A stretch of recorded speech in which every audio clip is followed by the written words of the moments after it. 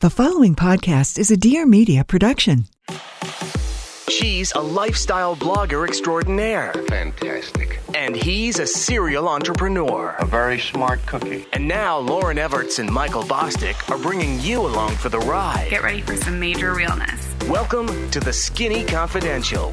Him and her. Aha! You have to create, I think, distance, artificial distance between you and the response. And you also, I heard this quote recently where it was like, if you listen to what other people think, you're useless as a compass. So like the idea of like, you are the one, like you're the one making the show, or writing the book, or doing the thing. You're following something inside yourself. And that's like your genius or your gift, or it's the muses or whatever it is. But the other thing is, you can't succeed, you can't do anything in life unless you do get feedback.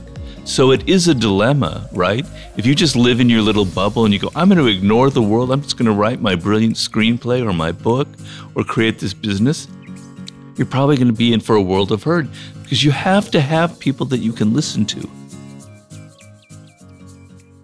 Welcome back to the Skinny Confidential, Him and Her show. Today we have two fan favorites on the show, both at the same time, a little bit of a roundtable conversation. Ryan Holiday and Robert Greene both have had multiple appearances on this show, both of them best-selling authors. Some of our favorite books: Mastery from Robert Greene, The Laws of Human Nature, Laws of Seduction. From Ryan, The Obstacle is the Way, Ego is the Enemy, Stillness is the Key. We've interviewed them multiple times, like I said, and on this episode, we're covering a lot of ground in this roundtable conversation. It's been a weird couple of years. I don't need to tell anybody that. And we thought bringing both Ryan and Robert on the show to talk about stoicism, human nature, psychology, dealing with harsh times would be a great way to kick off the new year. This is a two-part conversation because it was a long conversation. We went out to Ryan's new bookshop in Texas and sat down with them. And, I think the total conversation was close to 2 hours. So we're breaking this up into two parts. This is the first part that will air this Monday, and you can look for the second part to air this Thursday. With that, like I said, two fan favorites, two best-selling authors, two of our friends, Ryan Holiday and Robert Greene. Welcome back to the Skinny Confidential, Him and Her show. This is the Skinny Confidential. Him and Her. I want to open this up with asking about octopuses. Octopi or octopuses? Is it octopi? Is that the plural? I had this discussion with Whitney Cummings. Is that what you're referencing? Yes. And I believe it's octopuses, and she was saying octopi. And then we looked it up, and I think it is octopuses. Pusses sounds like it sounds nicer. A little raunchy, yeah? Depends who you ask, I guess. Yeah. Why are you so deep into octopuses right now? Well, I have one of the chapters that I'm going to be writing on Sublime is about animals. Okay. Because I'm a complete animal person. I've always, since a kid, I've adored dogs, cats, horses, etc. There has to be a chapter on animals. And the idea of the sublime with animals is that they have a particular consciousness and way of relating to the world that we're just beginning to explore in science. And it's like this new frontier that they're actually able to crack the code and say, this is how a bat thinks. This is how a dolphin relates to the world. To me, that's just like the most insanely sublime idea. It's like Dr. Dolittle, right? And so octopuses are the most amazing creature on the planet. First of all, they're incredibly smart. They have very, very large brains, but their consciousness is throughout their body. So their brain is not just located centrally, it's located through each one of their arms and in their tentacles. So they're thinking with their hands. Imagine if your thinking was in your fingers and your hands and what that would be like. I could go on and on about the insane qualities of the octopus, their intelligence, and people who are around them. They recognize faces. You could leave, you could come back 6 months later, they'll recognize who you are. They'll come up, surface, and like kind of greet you. They'll even kiss you with their tentacles. They have insane qualities, but the most amazing thing of all is their lifespan is 2 years. Maybe at the most 3 years. People are wondering, what is all that intelligence for? How did it ever evolve that way, right? So I haven't been so immersed in the research because I'm writing other chapters, and the animal sublime is the one is like 2 ahead, and I'll go back into it. But there's some interesting theories about why octopuses evolve this way, And the other thing that's incredible is their camouflage abilities. They're able to they're the greatest they and squid are the most amazing animals able to camouflage themselves. They can change colors, etc. But it's through their thinking. Their brain is able to change the color within them. And this guy was studying, there seems to be no rational purpose sometimes for the changes that goes on. It's almost like psychedelic. They're not hiding themselves with some of their manifestations. And he was saying some of it is their emotions. They're just changing colors from the different things that they're feeling. This is all speculation. But there's one writer, this neuroscientist from England, he wrote this essay about this is what alien life might be like. A completely different form of consciousness, but smart and brilliant. I mean, octopuses can't fly, flying saucers, etc. But to have your brain not centralized, but located throughout your body and other things like that. I'm sorry, it's an endlessly fascinating subject. I'm sorry to say. Isn't there a word for how to think about how another animal or a person thinks about the world? It's like a German word. Einfühlung? It's Umwelt. Umwelt. Yeah. Umwelt means your environment. Yeah. How does a dog go through the world, or how does a bat go through the world? Yeah.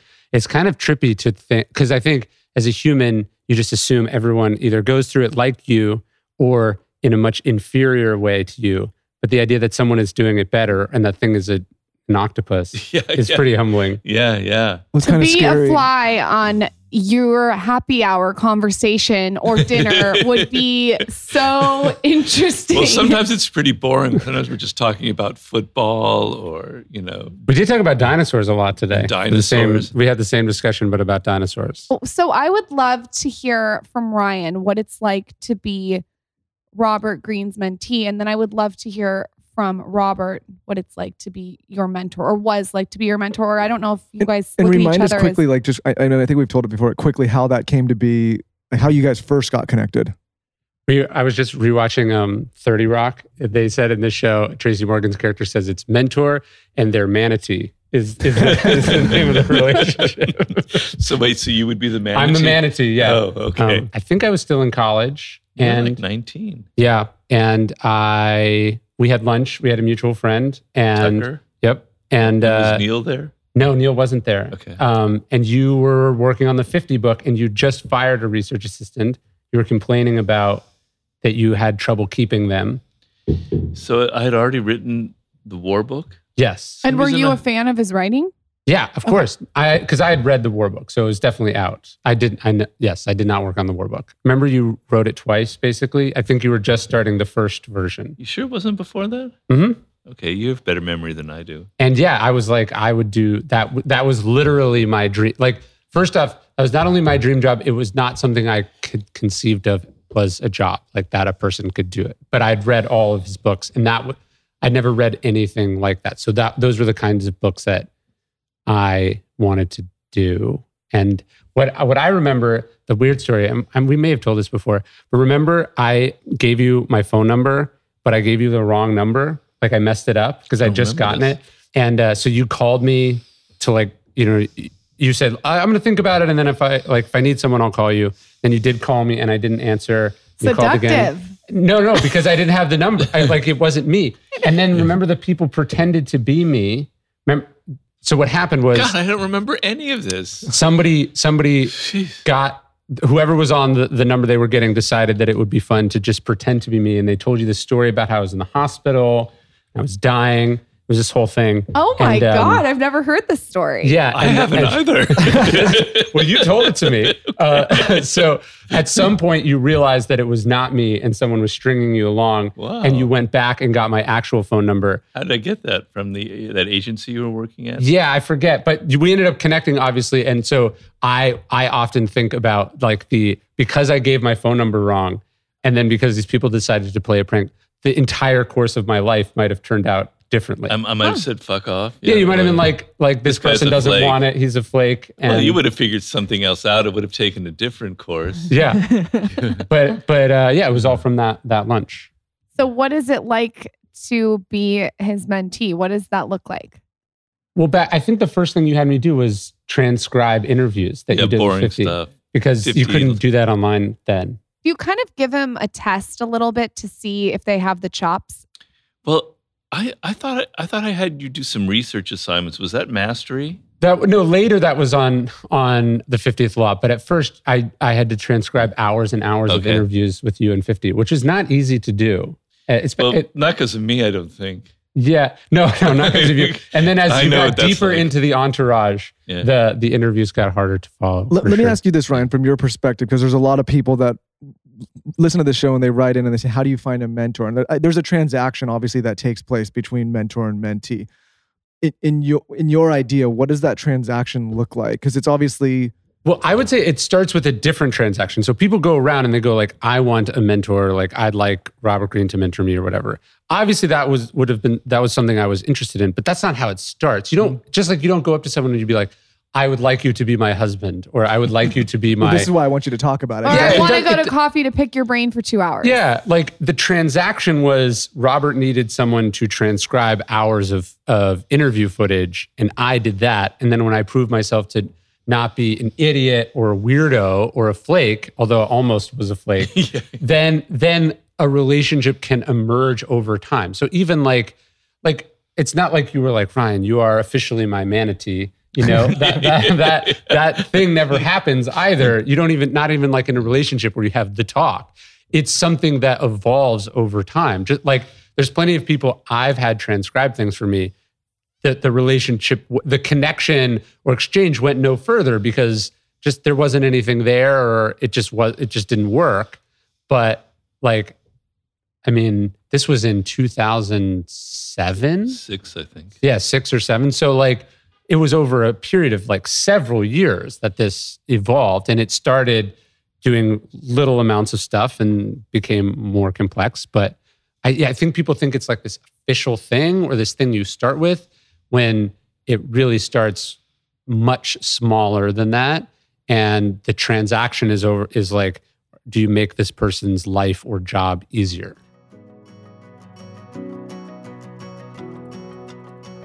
I am currently overseas and don't mean to brag, but I am not bloated. And that is a huge thanks to my ice roller.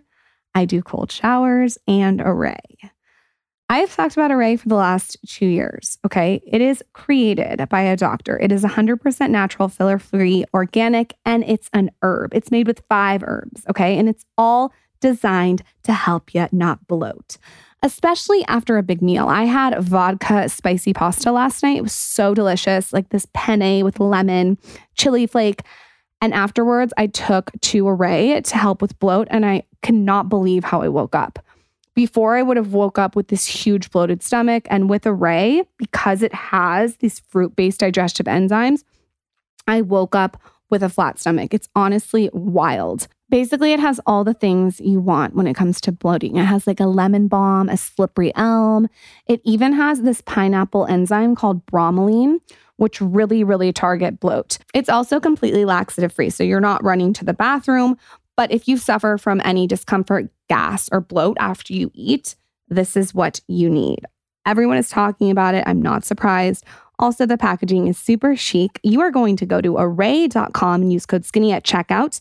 You get 10% off of a one-time purchase, or you get 25% off your first month subscription. So I'm on a subscription. Super easy. Just gets shipped to my house, delivered to my door, and my bloat is gone. That's array.com. Use code SKINNY. I find too, when people reach out for me to mentor them, it's 90% of the time it's an ask. Yeah. It's can I pick your brain? Can I come work with you to better my career? I think I would recommend going into it with a give. Give. And Gary Vee always says this, but and then, come back with the ask way later. I think, or if you give, you value. may never have to ask. Right. So in your perspective, what did you see that Ryan was doing that made him unique? Well, the key thing is, because as he said, it evolved over time, and one thing I think he left out, or maybe I've got it wrong, is the American Apparel thing that kind of came in the middle there. Yeah, but that was a year, 2 years in, later? I think. Yeah. Okay. But basically, the key thing why he worked out is because of his character. And I'm not diminishing his intelligence, because without the intelligence, none of it would work. But the fact that he wasn't a flake, the fact that he was reliable, the fact that he would always kind of be there for me and that he was eager, and most importantly, the fact that he could take criticism. Not that I was criticizing Ryan, because there was not much to criticize, but occasionally the research or something that I wanted wasn't quite fitting with what I needed. And I would tell him that. And boy, I've had that experience since then where I criticize someone who's now trying to be my researcher, and they just kind of melt and, disappear, and I never see them again. He could take criticism.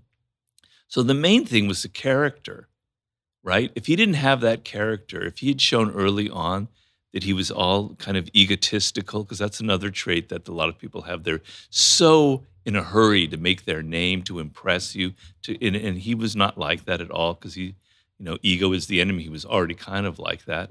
The character is the key, and people don't understand that. They think it's their resume, the fact that they went to Brown or Harvard and they got an MBA and they da-da-da-da-da. It's not. It's like what's deep down inside, whether you can take stress, you can take criticism, and you can do boring work, because those transcriptions, I remember them, half of it was nonsense and half of it you couldn't even understand.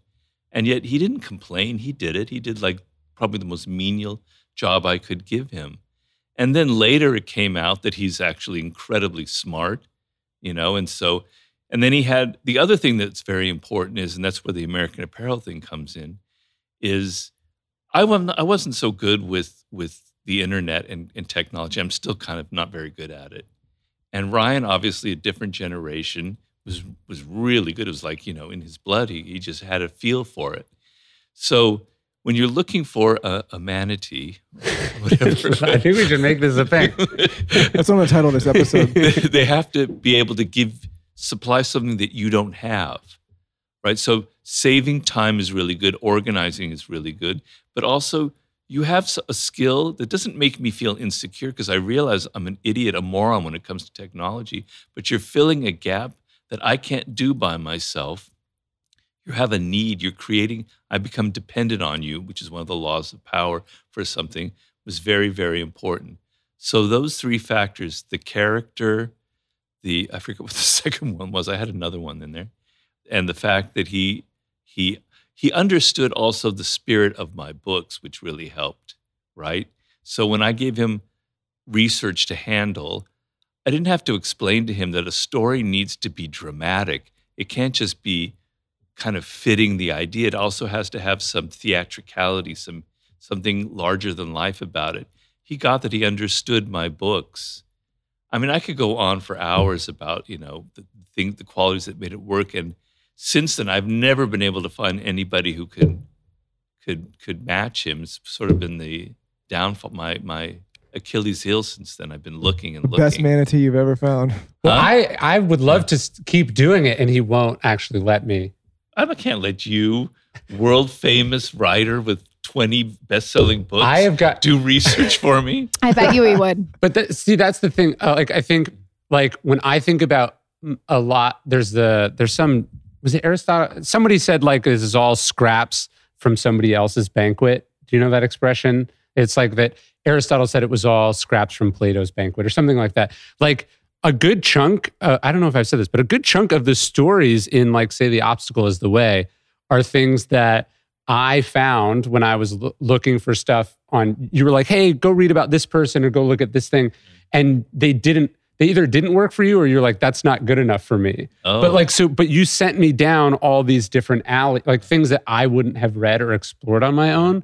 So I think when people they kind of have an agenda. They're like, oh, I want to get introduced to so-and-so, or I want you to help me get followers, which is not, I think, what you want out of, to me, it was what am I going to learn? What am I going to be exposed to?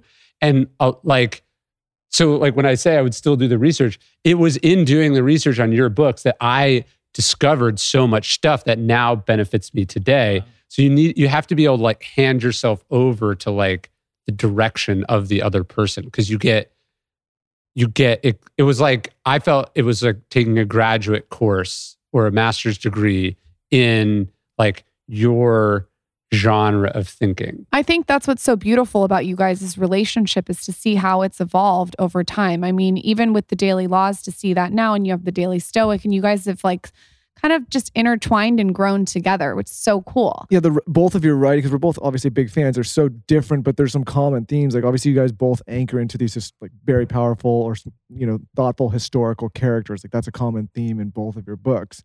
It's high level reading, but at the same time, it's digestible for people that may not read so often because you're hearing these stories about these people where things actually happened, right? Where it's not like you're not trying to imagine something that's fictional or some kind of like, you know, pie in the sky thought. A lot of these, you know, we're in this great bookstore, and a lot of these ideas, like you have to really kind of like think and try to apply. But with your writing, you use these examples like, oh, that's how that is applicable here. Mm-hmm. So what is your relationship today? What are the differences? I mean, obviously there's a lot from when you started to now. The main difference is Ryan has had this incredible success. You know, I've told other people, I'm not going to get all emotional on you here, but it's kind of like the son I never had sort of thing. So I'm very proud of it, you know. It's not like I made him like I'm the father kind of thing, but I'm very proud of it, and it gives me a very nice feeling.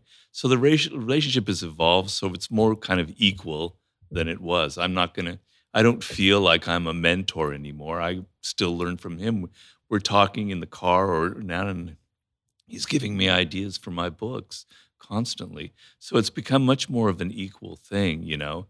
And it's just nice to have a relationship, because I talked about this in The Laws of Human Nature in the chapter on generations, and how having a relationship with someone who's from a completely different generation is a very enriching experience. Of course, you have that with your kids, but that's a lot different because that comes with a lot of stress.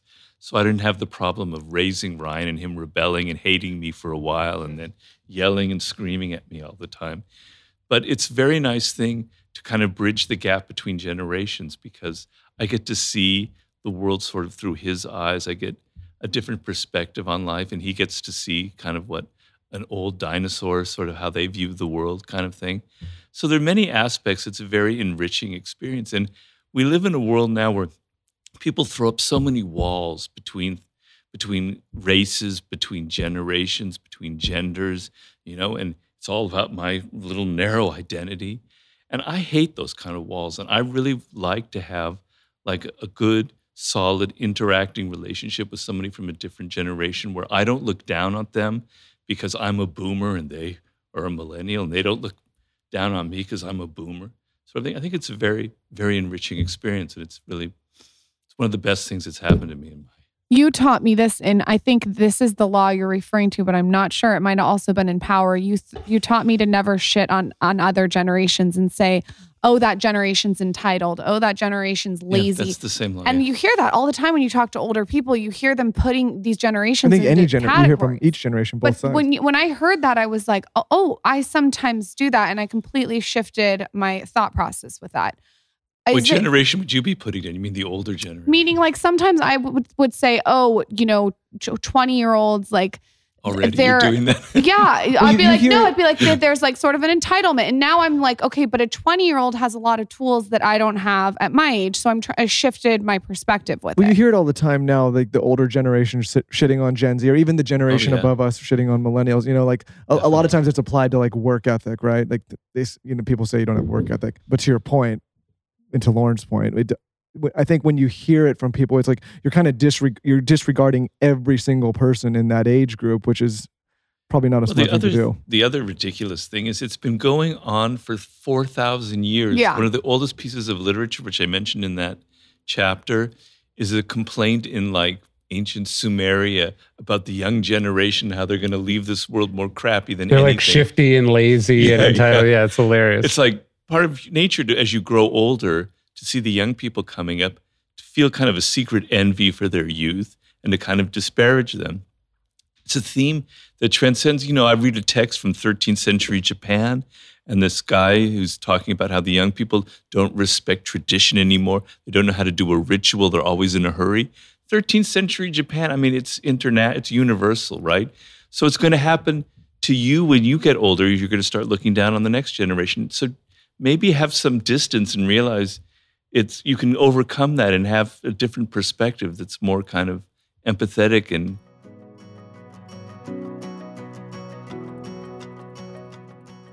So Michael and I are very big on travel. It's a big part of our relationship. It always has been. We love to go to new places, try new restaurants, and usually Michael takes this over, but I've been helping him lately thanks to this app called Scorch. A bunch of friends who are in the influencer world told me about this app, and it's kind of like a secret.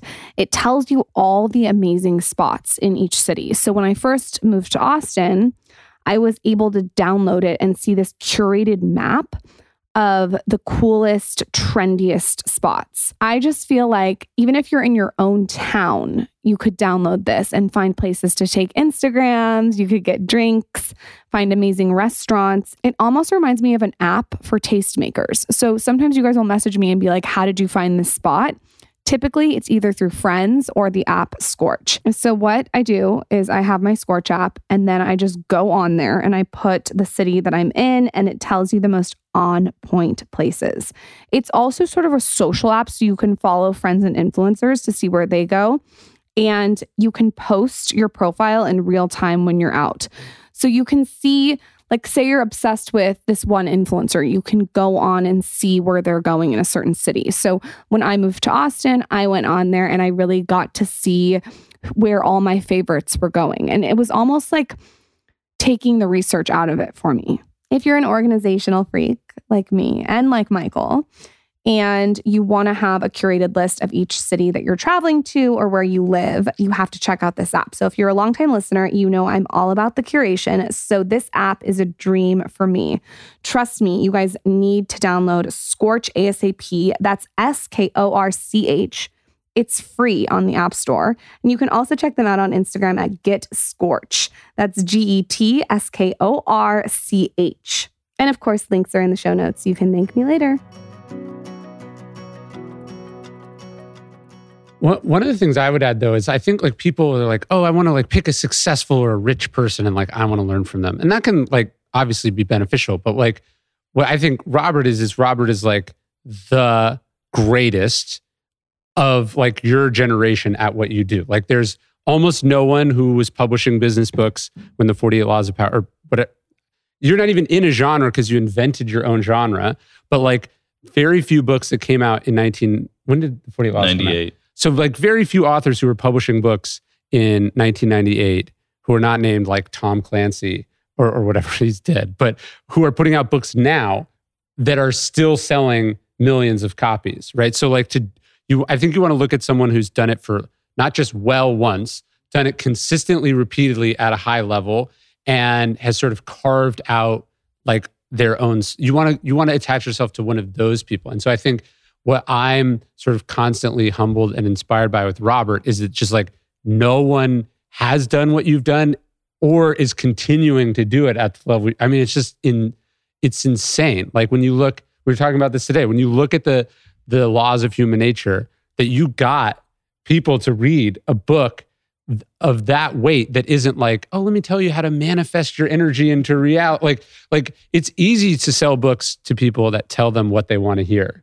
But to sell millions of copies of books that like really challenge people and force, like, how do you write a book about ancient history and philosophy and psychology and strategy and then have it be so popular that it's banned in the federal prison system, or that it's like when you look at lists, like Robert's books are also always the most shoplifted books. Is that true? Yeah, because like I didn't know these that. are people who don't like go to bookstores and read. They're just like, oh, I've heard about that book. I'm like, so like, to take a thing that shouldn't be accessible and make it accessible, to me, that's so much more meaningful and powerful than like, oh, this person is just successful at what they do. It's interesting though, because I've been listening to so many interviews. I told you off air that I've listened to almost every podcast you've been on. There are some hosts that are offended by they think it's manipulative and they kind of come at you a little bit. which I don't think that's a good idea. I'm just saying, but they kind of come at you in a way that like they almost want to sort of prove you wrong on the interview. You always do an incredible job and remain very stoic. Very diplomatic. Yeah, but I would love to know if you get that in your daily life with people. They think maybe it's manipulative. Well, maybe you showcase an ugly, hard truth of human nature that a lot of people don't want to face, right? I think people would like your books not to be true or necessary. Yeah. Yes. Which doesn't really matter. No. Well, when I make a point of having written the 48 Laws of Power, which is kind of a strong, notorious book, of showing people, because it really isn't outwardly my style. If you get to know me, I kind of show that even a little bit more to people if they first meet me. So they don't because they're always a little bit intimidated. The first time we met, I was like, "Oh, Jesus Christ, what is this guy thinking about me? What do I got to say?" Well, I am thinking about you, and I am analyzing you, and I am kind of decoding your body language and stuff like that. I just don't ever tell you. But now we kind of love each other a little bit. So. Yeah. So well, now you're totally relaxed. I'm not as scared. Yeah. Maybe it'd be better if I scared you a little bit. No. But it's a problem because people are constantly interpreting whatever I do or say. So if I'm 5 minutes, 10 minutes late for a meeting or something, they think, oh, he's practicing a law of power. Or if I write a certain email with a certain tone, oh, Robert's being manipulative. So, I'm very aware of that. And I'm trying to like diffuse it all of the time so people don't treat me in this very defensive way. But I've had 23 years of dealing with it. So I've kind of... You know what I think it is? I think that when people deal with you, it's probably a little bit of that, but it's probably more of, oh, this guy really sees me. He sees everything about me. He sees, whatever I'm thinking, whatever I'm doing. That's what it is. And people, not everybody wants to be seen, right? That's probably true. But what I usually say is like, if you have a strong negative reaction to the 48 Laws of Power when you read it, or just the idea of what's in the book, that's a person who should definitely read the book, because you are probably going through the world projecting that at things that you don't like, or things that you think are unpleasant, or, dirty, or whatever. Like if you want that book not to be true, then you definitely need to read the book, not because it will make you a psychopath or something, but because it will make you less naive about how things actually do operate and how other people might be sizing up that precise weakness that you have just exposed by pretending that you're above it, which you also talk about in Laws of Human Nature, how like we just sort of, none of us want to admit that we do things like that or have ambitions or desires or biases. We're above it. Yeah. I would love to hear from both of you, because social media can make, I don't want to say it can make people feel insecure, but there's a lot of insecurity on social media that I've experienced just talking to women through DMs. How do you think people listening can manage their insecurities and also, while we're at it, their egos? I think, to me, there's value to be extracted from the platform, but then you have to understand that the platforms are also extracting value from you, right? Like there's the expression, if you're not paying for it, you're what's being sold. So like when I notice, like I almost never go on, say, Twitter, and then afterwards I feel like better about myself. Like I'm never like happier. I either feel like the world is falling apart, or I feel like, awful, or I feel insecure or jealous, or what, like not positive emotions. So like I have to figure out how, if there is value to be had on the platform, how do I have it without the downsides, which is usually either through like pushing and not taking, not like consuming, or having like filters. So like I don't even have access to like most of the social platforms that like I do stuff on with Daily Stoic or Daily Dad or my stuff. I'm like, hey, can you post this for me? Or like, hey, how's this doing?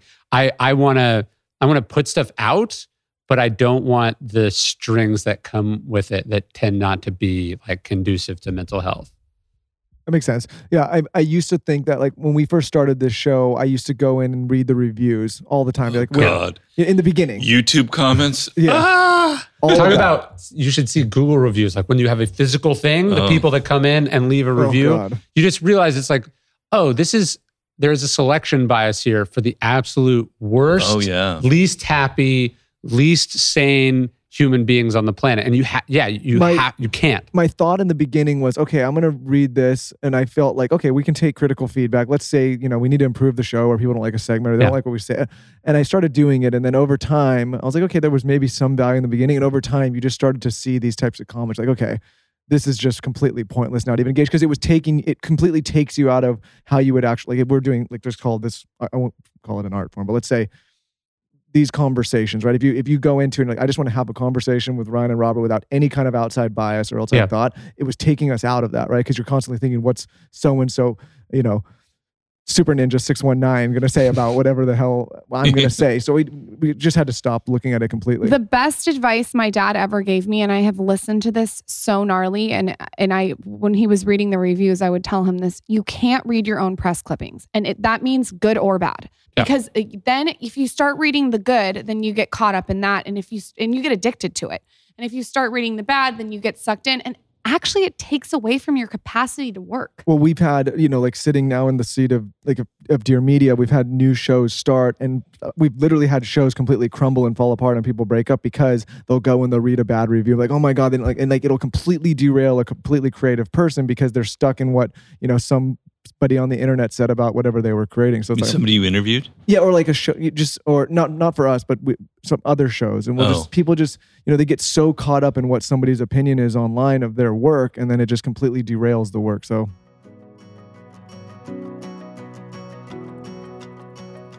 One of the most exciting things that happened to the Skinny Confidential team this year was launching our co-brand with Canopy. We launched a pink, dreamy humidifier that sits on your bedside. It is so cute. It works, and it's one of the only humidifiers on the market that doesn't mold. I am so obsessed with mine. I got sick the other day. You can even hear it kind of in my voice now. And I had it in my room on the whole night, and I cannot tell you what a difference it made. My team and I designed every single detail with Canopy, and the benefits are unreal. It does so many incredible things. So it's really going to help you sleep better. It's great for your skin, your overall wellness. It also combats dry skin, sensitivity, dullness, fine lines, and wrinkles. But the most exciting thing about it is Canopy humidifiers have an antimicrobial filter. So it catches all the irritating minerals, bacteria, and other nasty stuff from the water before it's evaporated into your environment. So most humidifiers don't do this. Also, you'll never have to worry about mold. I can't with the mold in normal humidifiers. Canopy has this unique technology that keeps the humidifier running, so there's no water left inside the unit. And no water means no mold. I have to tell you, you got to check them out. They are on the pulse when it comes to humidifiers, and they go right in the dishwasher, so they're so easy to clean. You should also know that they just launched a diffuser. It's so chic. It's completely waterless. And just like the humidifier, it's mist-free, so there's no wet particles or bacteria. Basically, you never have to worry about cleaning your mold, which is so great. So go to getcanopy.co to save $25 off your Canopy humidifier purchase today with Canopy's filter subscription. Plus, you'll receive a free aroma kit to be used with Canopy's built-in aroma diffusers. I picked and designed my aromas. They smell so good. Even better, use code SKINNY10 at checkout to save an additional 10% off your Canopy purchase. Trust me, your skin will thank you.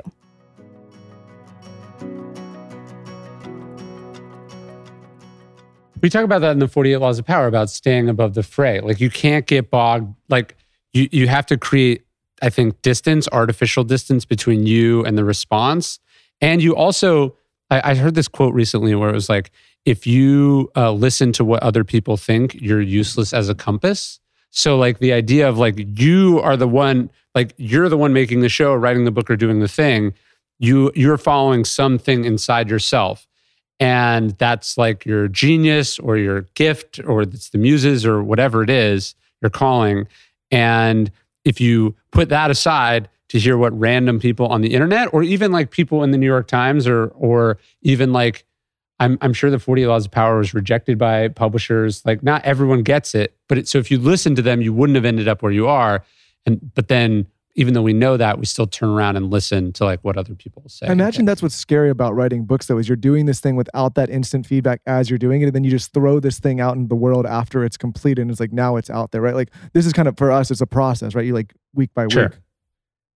Yeah, though when I was doing the 48 Laws, I had a partner, a packager, Joost Elfers, very brilliant man, very mercurial, very brilliant. And I would send him each chapter, and also now my girlfriend, now my wife, she would look at each chapter. So I had feedback. The thing that you have to understand is it's difficult. I have a lot of empathy for the social media, for people who have a hard time dealing with it, because I understand it for myself. When I start reading the reviews, it's, whoa, I start wondering about myself. It's very easy.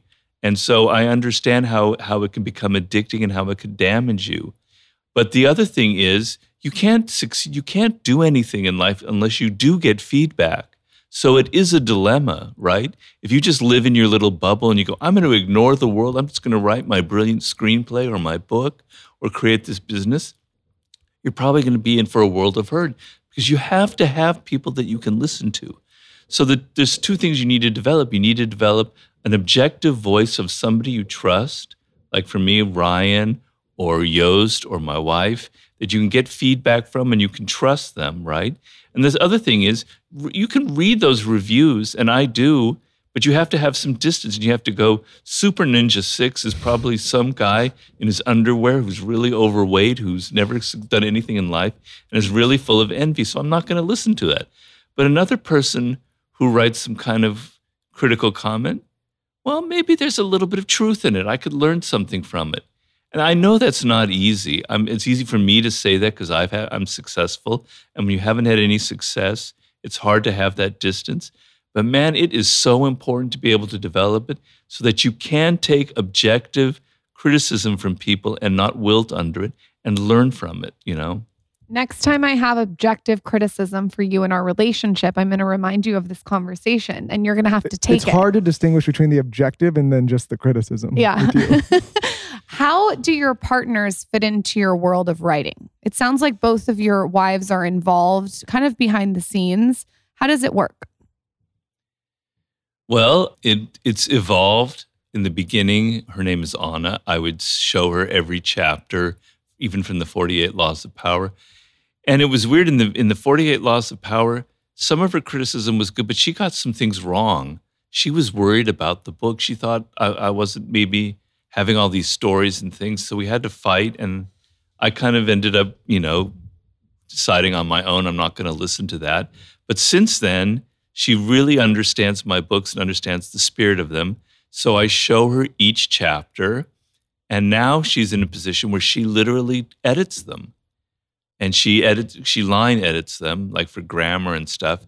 And if things don't make sense or are confusing, she tells me, and I have to rewrite it.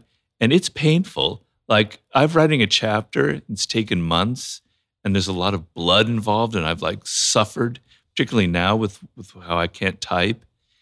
And then to hear that it didn't quite work, I don't want to hear it, but I have to hear it because I'm getting somebody who's looking at it from different eyes. Because when you look at your own work, you're seeing it through this lens where you have no distance and it has a certain appearance to you. But when it goes out into the public, it becomes an object. It's no longer inside of you. Other people are seeing it from their 8 million different perspectives, right? And that's the reality. Your viewpoint isn't the reality. It's how other people are going to view it. So having those two other eyeballs on the book are so critical. And I've come to trust her now, so that I have to show her the chapters because I'm not going to send them straight to my editor until she's looked at them, because there might be something really dumb or stupid or something that doesn't make sense. I don't know how replicable that is, because I used to work for a husband and wife who were screenwriters and directors in Hollywood. And man, they were fighting, and it was nasty and bitter, and I didn't think it was very constructive. So that's violating the second law of power. Not hiring friends. And so I'm violating my own law, but it's working out very well because there's a lot of trust involved. I think the editorial relationship is really important. I would say one thing I've noticed, especially lately, like when I think about people I know who during the pandemic have sort of like either spun off the planet, or politically people who spun off the planet, or people whose work just gets weird, is like, it usually is they don't have something that sort of like tethers them to reality. Like, especially like if you're an ambitious person, if you're a driven person, especially if you have any sort of like kind of like manic or compulsive tendencies, you really need someone who's not those things to kind of balance you out. And so like if you become too obsessed with your work, or, you know, people are like, oh, I don't have time for a relationship. Like that's a really precarious place to be, because you're so unbalanced in what you do. You don't have someone who's like, you said we were going to go to dinner, you know, or you don't have someone who's like, what are you talking about? You sound like a crazy person, right? So I think like one of the books we have in the store, there's this book called Clementine about Winston Churchill's wife. And like, it was interesting to see, oh yeah, he's kind of this like manic, like he's obviously super talented, but like irresponsible person. And he needed someone to like tether him to reality. And I think he said that his single best decision was like his greatest success was convincing his wife to marry him, because like none of the other things would have been possible without it.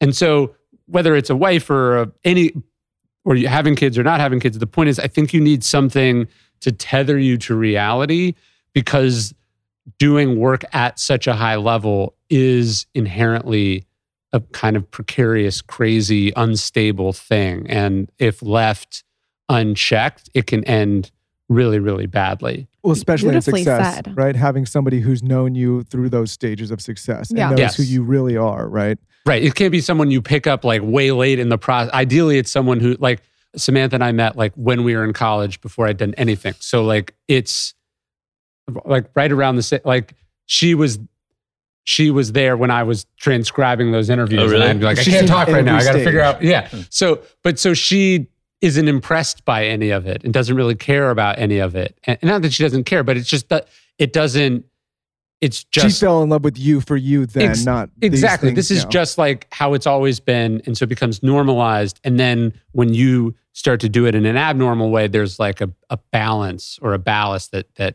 evens things out. You touched on spinning off the planet. We just did this whole episode about focus. And I feel like this last few years, I think one of the biggest struggles that people are going through is there's a lot of lack of focus, right? Like people have just, and how could there not be? I mean, there's a million different things going on that's pulling you out of your work. And a quality I admire in both of you is you guys have lived a life of extreme focus with one path of mastery. Like when you proficient, prolific writers, right? And it takes all of this time and all of this dedication. We live in a time now where people are jumping one thing to the next or torn in 18 different directions. 1 minute, this is your career. The next minute, it's this. When you think about focus, how do you think about it?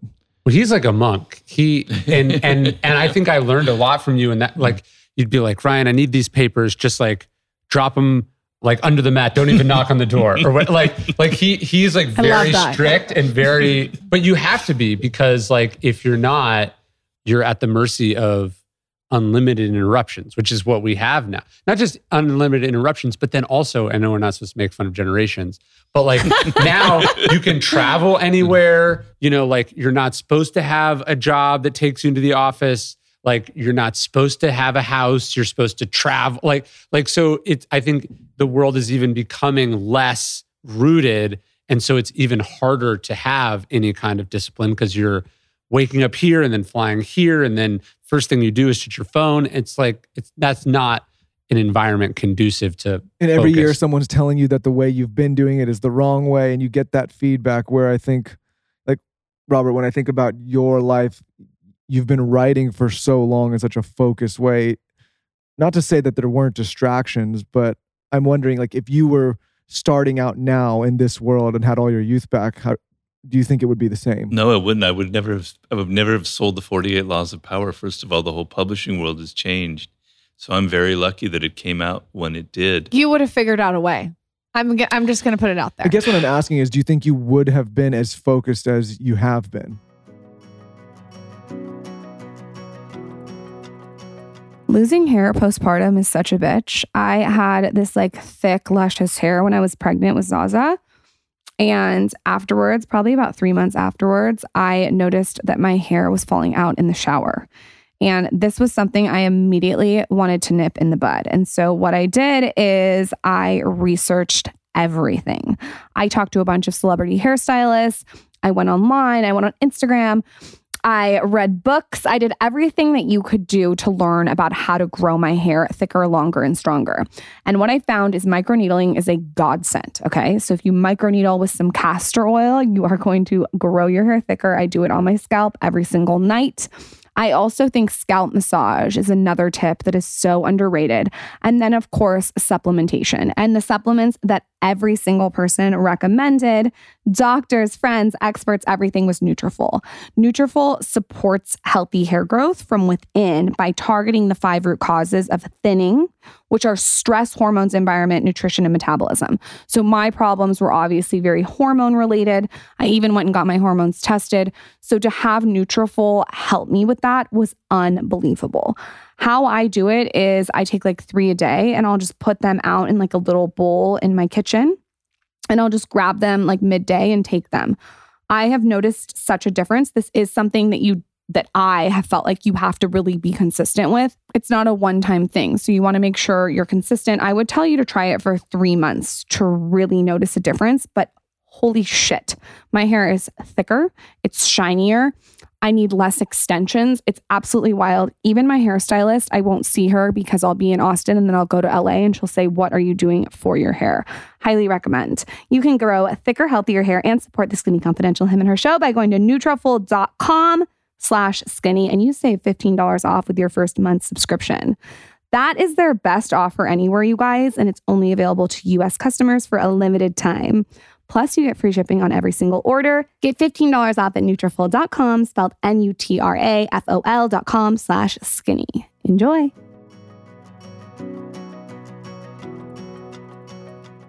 It's a good question. I mean, it's so hypothetical because, since I was a kid, I was maybe I have OCD tendencies, which I know I definitely do. But as a kid, I was very much like that.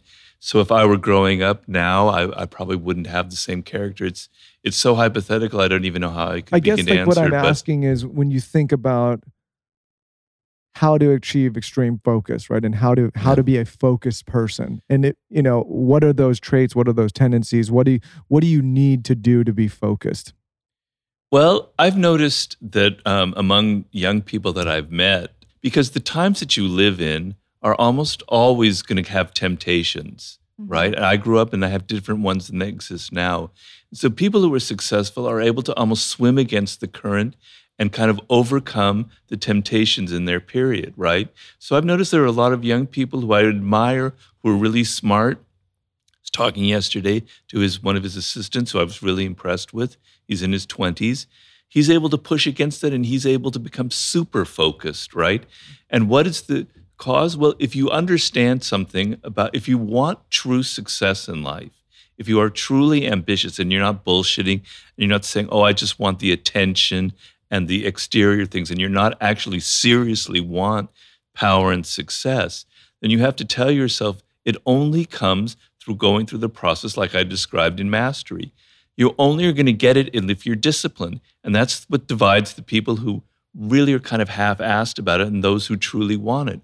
So if you really, really want it, you come to a point where you realize, I have to work really hard at this. I have to deal with boredom. I have to deal with tedium, right? I have to overcome my own nature, which is always trying to find the path of least resistance, right?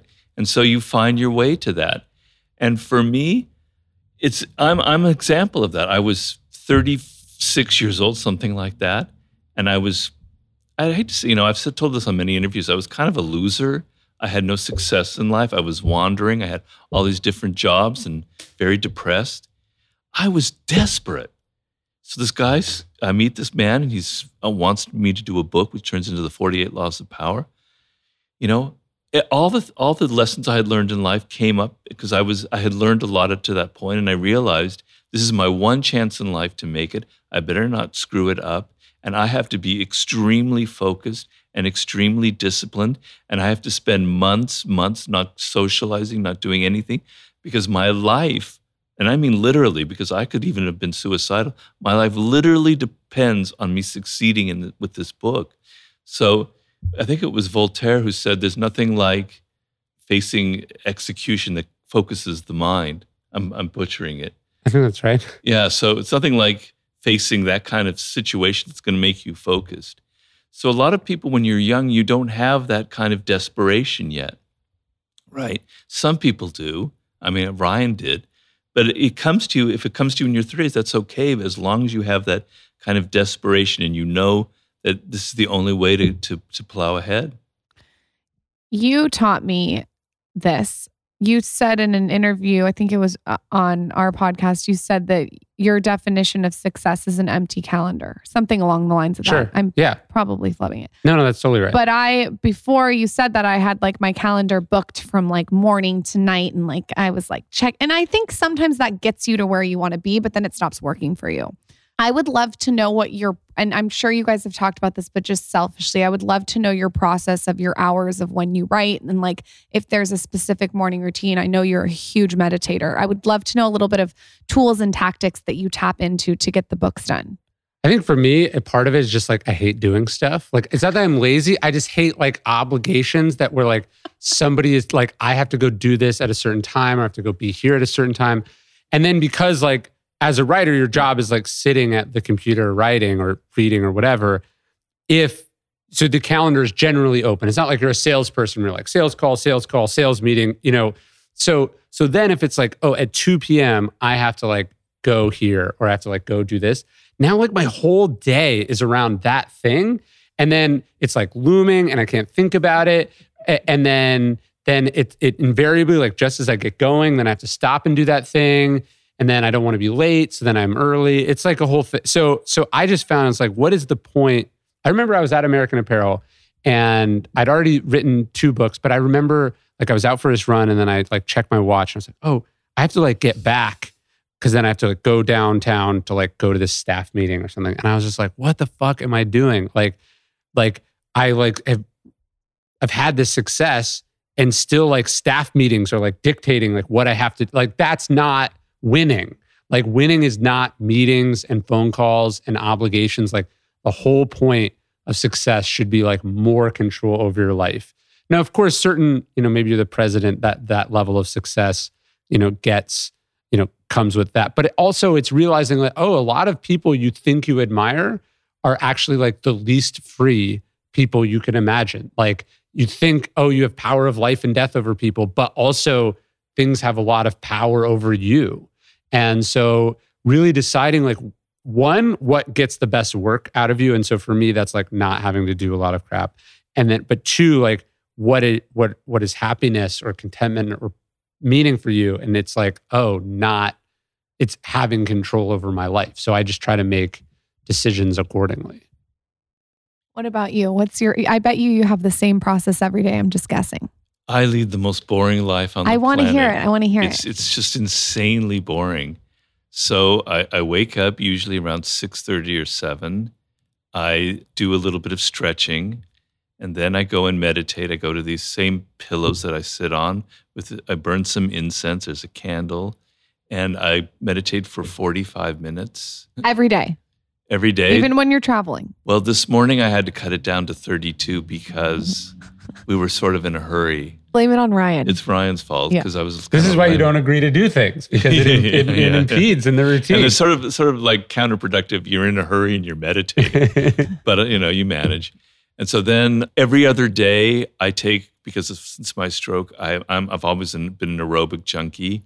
I have this special bicycle that's I'm just in love with. I got a new, really souped up version of it, and I go for an hour and a half up into the hills, and it's just sublime for me because I get out of the house, I'm in nature, I'm away from people, and I love it. And then I come home and then I have breakfast, and then I answer emails. I then have lunch, take a nap, and then at 4:00 or 3:30, I start writing. Oh, wow. So it takes you a while to get to the right. I always imagined you writing at like 10 a.m. It takes you a while. Never at 10 a.m. Okay. And not since I was. It's later. I'm the exact opposite. I wake up early. I run usually with the kids. You take a walk with your kids? Yeah. See, lately I've been running. I run with the kids. Okay. Like that's what I did this morning. But like I have to do the writing stuff first. I get it out of the way and then. It's much better.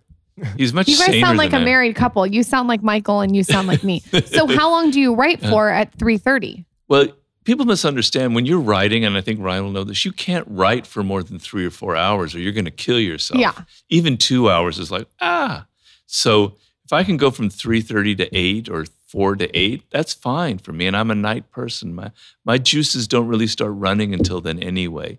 And then the days that I don't bike ride, I do try and do some riding in the morning, but I'm in a fog, particularly as I'm older. So I have to be kind of gentle and realize, let's just do it later, Robert. It's not going to work out, And the problem that for me that has arisen, I don't know if it's probably the same for Ryan, is with the success, the amount of demands on my time is just skyrocketing. We are here How on do a you guys Sunday manage night, that? Robert. all of us introverts are here on a Sunday night. This is a big deal to be here on a Sunday night for everyone at the table. We This were is just no driving joke. here, and I was like, somehow I've made my life. I was like, I don't get invited to weddings anymore. I don't get invited to bachelor parties. Like, this is the best thing ever. Yeah. Oh, really? Yeah, we'd way rather be here Well, we'll than have to do this more often. Yeah, I mean, but it is a big deal also that we're here on a Sunday night. All of us, meaning like we all like love and value being at home. That's also another big deal. Yes.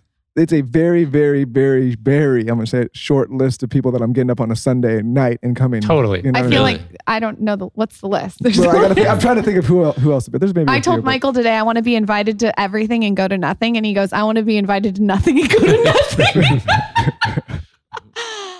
Like I said at the beginning of this episode, guys, this was part 1 of a 2-part conversation. You can look for the second part this Thursday, where we finish out the conversation with Ryan Holiday and Robert Greene. See you Thursday.